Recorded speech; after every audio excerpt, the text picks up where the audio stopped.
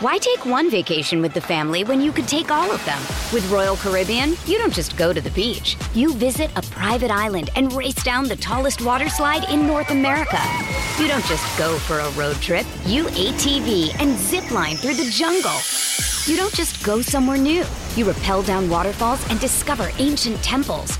Because this isn't just any vacation. This is all the vacations. Come seek the Royal Caribbean. Ships Registry, Bahamas. This episode is brought to you by Pepsi Wild Cherry. Pepsi Wild Cherry is bursting with delicious cherry flavor and a sweet, crisp taste that gives you more to go wild for.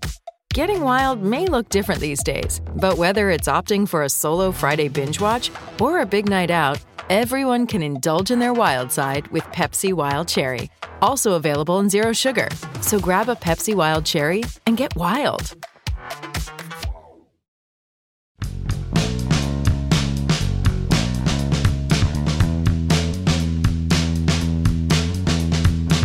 Pirates and Brewers played last night at PNC Park. Anyone want to talk about that? No? Okay. Good morning, then. Good Wednesday morning. I'm Dan Kovacevic of DK Pittsburgh Sports, and this is Daily Shot of Pirates, whether you like it or not. And it comes your way bright and early every weekday morning. If you're into football and or hockey, I also offer up daily shots of Steelers and Penguins. Right where you found this. Luis Oviedo had his brains beaten out last night in that 148-0 victory by the first-place Crew. Officially, 8 runs, 6 earned on 5 hits, 3 walks, home run. Rule 5 kid forced into a spot start because Tyler Anderson was traded earlier in the evening, or he wasn't, because then there was a hang-up about physicals and all kinds of other stuff swirling around the Pirates, because even once Anderson is traded, and he will be traded, if it isn't to Philadelphia, it'll be to somebody else, you're still going to see Richard Rodriguez moved, maybe Chris Stratton, maybe even Chad Kuhl. There's a lot of moving parts, literally, to come between now and the 4 p.m. Friday trade deadline. So, want to talk about something else? Let's give that a shot here. Still Pirates and all. But stay with me. It's kind of worth it. It's neat. The Pirates yesterday signed their 14th round pick, an 18-year-old outfielder named Braylon Bishop, who's fairly highly regarded, wasn't universally expected to sign coming out of his high school in Arkansas, and thus had fallen in the draft. If that sounds like a familiar story, that's been the case for a lot of these overslot guys that the Pirates have taken.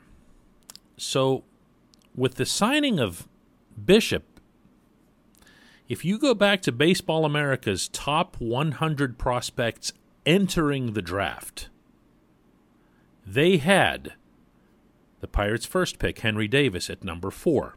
Others had him at 1, 2, 3, whatever. BA is the one that you really want to lean on for this sort of thing. This is like all they do, and they've been doing it forever. So Henry Davis is at number 4. The lefty, Anthony Solometo, is at number 28. The outfielder, Lonnie White Jr., who they just basically stole away from Penn State football, is at 32.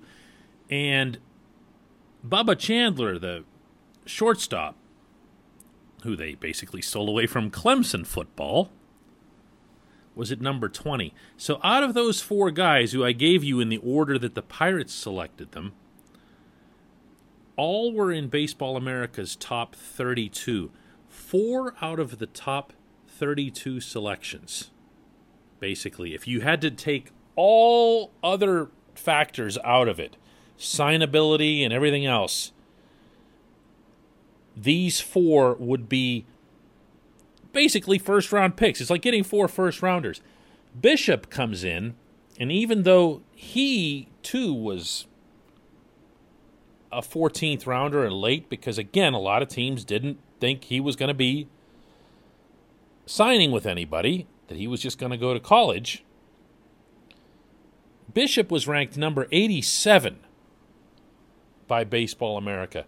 So now you're up to 5 players in the top 87 of the class. So even if you want to be cynical and say, well, not all these things are the same, and there's others that would have had Bishop or that player or whatever lower, you could still make a very sound argument that the Pirates got 5 of the 100 best amateur players in North America added into their system in a single swoop. Look, I'm not one of those people that plans parades off of a draft. As I've been saying all along, this is the least predictable of all the drafts in sports.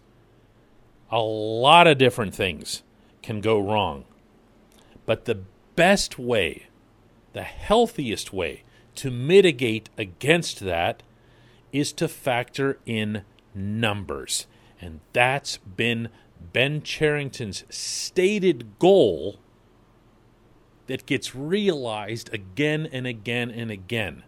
Because instead of putting everything into the number 1 overall pick and saying, we're going to get the best player and we're going to show everybody that we spend money, even though they're spending all of the draft money regardless, he took the infinitely more pragmatic approach, working with Davis, still getting, according to them, if you believe them, you can choose not to, the number 1 player on their actual baseball board. And then all this. This portion of Daily Shot of Pirates is brought to you by the North Shore Tavern, directly across Federal Street from PNC Park. It's the home of Steak on a Stone, the home of the planet's only fully dedicated Pirates sports bar. Has to be seen to be believed. Great place, not just to stop before or after a game, which is what most people do, but also to come down whenever the team's on the road. The TVs will be tuned in to the ball game you can watch with other fans. North Shore Tavern, directly across Federal Street from PNC Park. And I feel obligated to add to this discussion in a non-joyful, non-celebratory way of any kind, because it involves a young athlete getting injured. But the Mets drafted Kumar Rocker 10th overall. Remember when everybody was, got to take Kumar Rocker, got to take him. Why? Because we saw him on TV. He looked like a real person. He looked kind of like CC Sabathia, actually. And it was very exciting to watch him, and you could visualize him pitching for the Pirates. You could visualize him pitching for the Pirates at the same time, because he has that big build.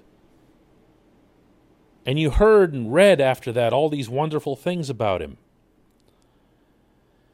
And then his stock started falling. And wondering, what's going on here?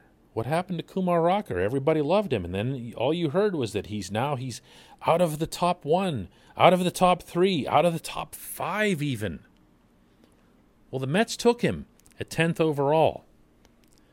And the Mets and Rocker's representatives had, over the past weekend, achieved an agreement, underscoring agreement here, not a signing, to pay him a $6 million bonus. A physical. And you know how sometimes you hear that phrase, pending a physical, and you don't take it all that seriously?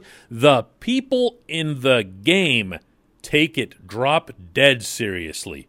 There is no contract. There is nothing to discuss until there is a physical. And that goes double for an amateur who's coming into the pro ranks for the first time and being examined in a way that they hadn't been before.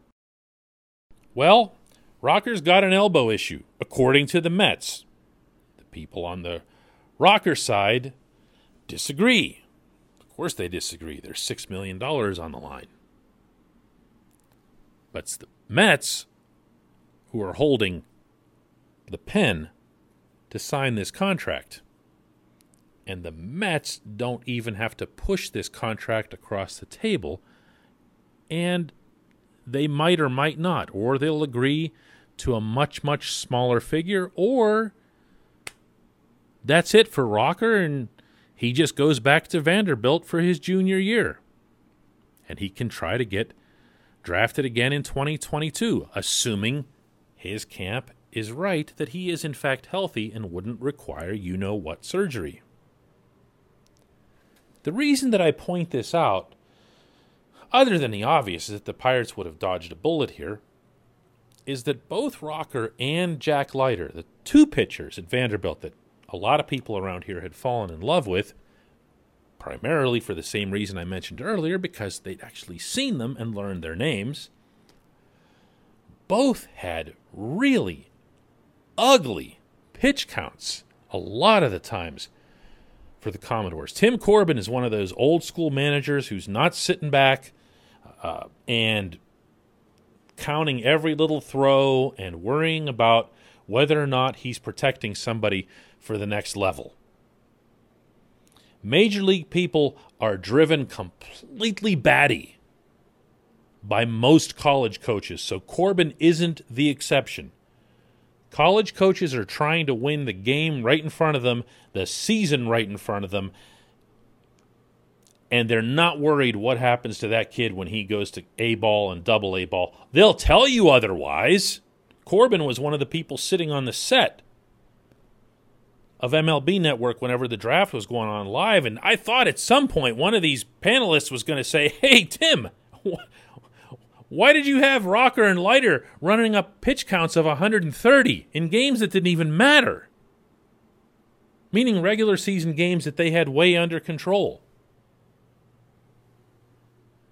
That's something that, if you're a major league team that's in this position that the Pirates were in, you are absolutely weighing this. You're absolutely considering this. And you're worried not just about Rocker, who's the bigger dude and you would think would be able to handle it, although Rocker started to show significant dips in velocity as the season went along, but that you'd be twice as worried about Leiter. And look, I'm going to say it again. I hope nothing but the best for both Rocker and Leiter, both of whom seem like outstanding citizens in addition to everything else. I hope Leiter goes on to a brilliant career in Arlington, Texas. But the point here is risk versus reward. The Pirates significantly diminished their risk by taking the players that they did, and they big time multiplied their chances of a reward by getting the quantity that they did. This is going to be fun watching these kids grow up. When we come back, just one question.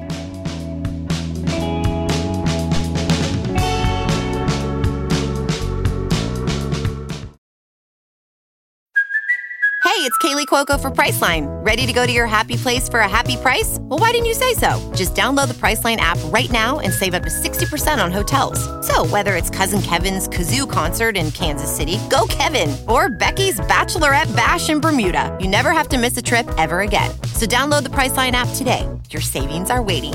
Go to your happy place for a happy price. Go to your happy price, Priceline. Why take one vacation with the family when you could take all of them? With Royal Caribbean, you don't just go to the beach. You visit a private island and race down the tallest water slide in North America. You don't just go for a road trip. You ATV and zip line through the jungle. You don't just go somewhere new. You rappel down waterfalls and discover ancient temples. Because this isn't just any vacation. This is all the vacations. Come seek the Royal Caribbean. Ships Registry, Bahamas.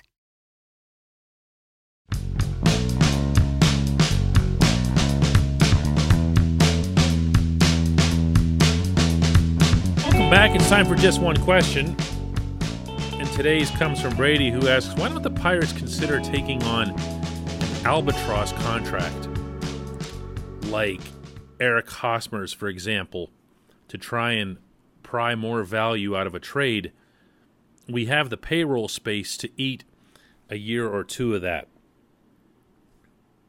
Well, Brady, the first thing to point out there is that the Pirates did, in the Adam Frazier trade with the Padres, send roughly $1.4 million to San Diego, an amount that was intended to reduce Adam Frazier's pay to league minimum.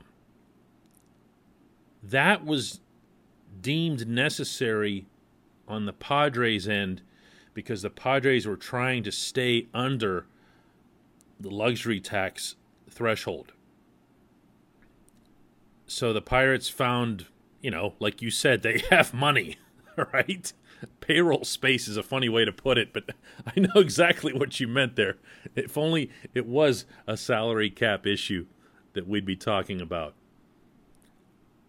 So they did put money into this deal, and they did, according to a source that told me out in San Francisco, do that for the purpose of upgrading the class of prospect that they'd get in return. I've seen, heard, and read already the Pirates getting criticized for including this money in the deal because the return, and I found it underwhelming myself, wasn't deemed enough by a lot of people. And way more amusingly than that, I also saw, heard, and read a lot of people getting upset that the Pirates received cash in the deal, which was completely untrue. But that's just the nature of how it goes with people who casually follow the Pirates and really, for the most part, don't like them. The Pirates could do more of what you're describing, but there aren't that many teams that are in that position. If you look around baseball right now, there are some teams that are spending over their heads.